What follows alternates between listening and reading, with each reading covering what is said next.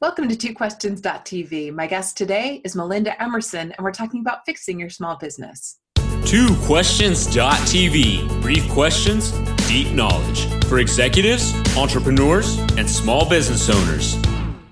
Welcome to TwoQuestions.tv. I'm Susan Barantini-Moe. Joining me today is Melinda Emerson. She's known as Small Biz Lady, America's #1 small business expert. She's an internationally known keynote speaker and an expert on small business startups, business development, and social media marketing. She's also the author of this book, Fix Your Business, a 90-day plan to get back your life and reduce chaos in your business.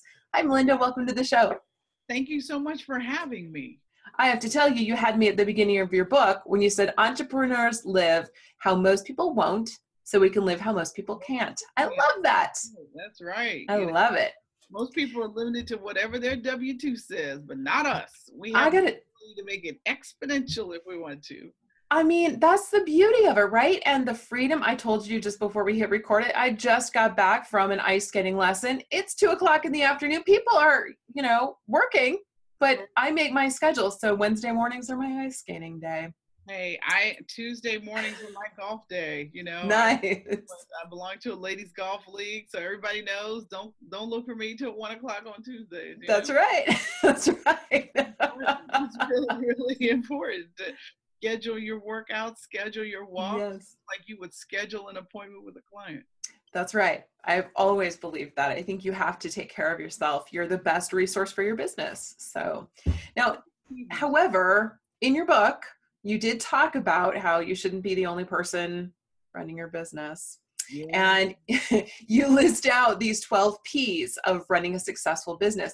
Which one do you see most frequently as the one that people miss or get the most wrong most frequently?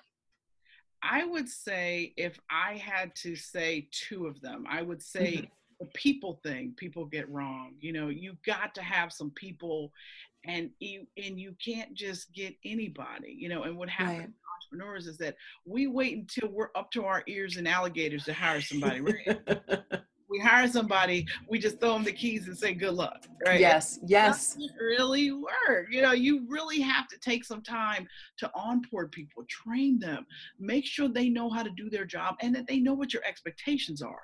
Because a lot of times we hire our cousin because our cousin needs a job. But the problem with that is you're already running your 3-ring circus and you don't need a new monkey in your show, right?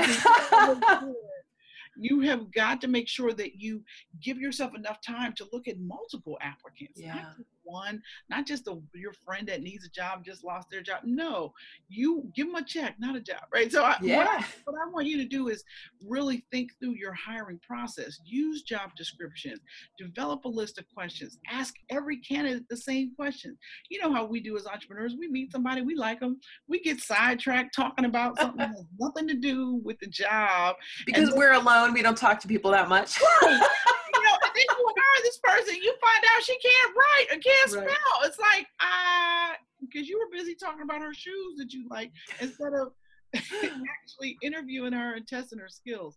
So you want to make sure that you take the time to look at multiple candidates, that you interview everybody the same, or maybe you have somebody else do the first pass at looking at the resumes before you even touch them. So that somebody else that's more objective than you can say, okay, this is a good person, this is a good person, so that you review, the final cut, if you will. And that might be helpful. I would say the second P that I see people really, really screw up is productivity, because we as entrepreneurs, our time is the most valuable thing we have. So why would you spend it doing $20 an hour work? Why would you do that? I mean, if your time is billable at $200, $300, $500 an hour, why would you ever be doing tasks that you don't enjoy, you're not good at, and you're slowing the process down because you don't know what you're doing? One of the things that I tell entrepreneurs all the time is the first thing you need to do is figure out how fast you can get people's money. So make sure you are taking credit cards, Apple Pay, Samsung Pay. Consider just digital payments altogether. I love wire transfers myself. My love language is pay me quickly. So I want to make sure I can take anybody's money. So you want to make sure that, particularly if you're a retailer or food service business, you might even want to consider going cash free and just eliminate cash from your business altogether. But the other thing too is there is an app or a piece of software that can help you save time and money. Oh yeah. And so one of the things that we did with my book, Fix Your Business, is I created a website called fixyourbusiness.com where I list all the apps I like, all the apps I use, and I graduate them depending on how sophisticated your business is. So, right. I mean, because the problem now is that there's so many apps, there's so much software. You're like, Lord, what do I, you're not doing anything because you don't know what to do because there's so many options. So I tried to take some of the guesswork out of that and put together a resource that is free. You can go on there, you can download the worksheets at the end of every chapter of my book for free, and you can just check out the different software options that I offer free. That's great. I think that's great to have that kind of resource. And going back to what you said about people, I've done quite a bit of work over the years with small businesses and startups. And I often find that entrepreneurs don't really think, more often than not, don't really think past creating a job for themselves. Mm-hmm. And the statistics really bear that out, right? In terms of the majority of small businesses having 0 employees. A jobby. Yeah, yeah. And jobby. Your book is so straightforward in terms of transforming that kind of thinking. Why do you think so much? And it's not just why do people think that way so much, but also how do you get past that hump of I am in a business and I am the only person in the business, but I want to get more people, like you just said. I want more people in here, and I'm prepared. I always say hire slow, fire fast, but I'm prepared to do that. I just got to get over the hump of having enough resources to do that. So, 2-part question there: why do people think so much about it's just a job for me, and how do you get past that hump for our viewers who are trying to do that?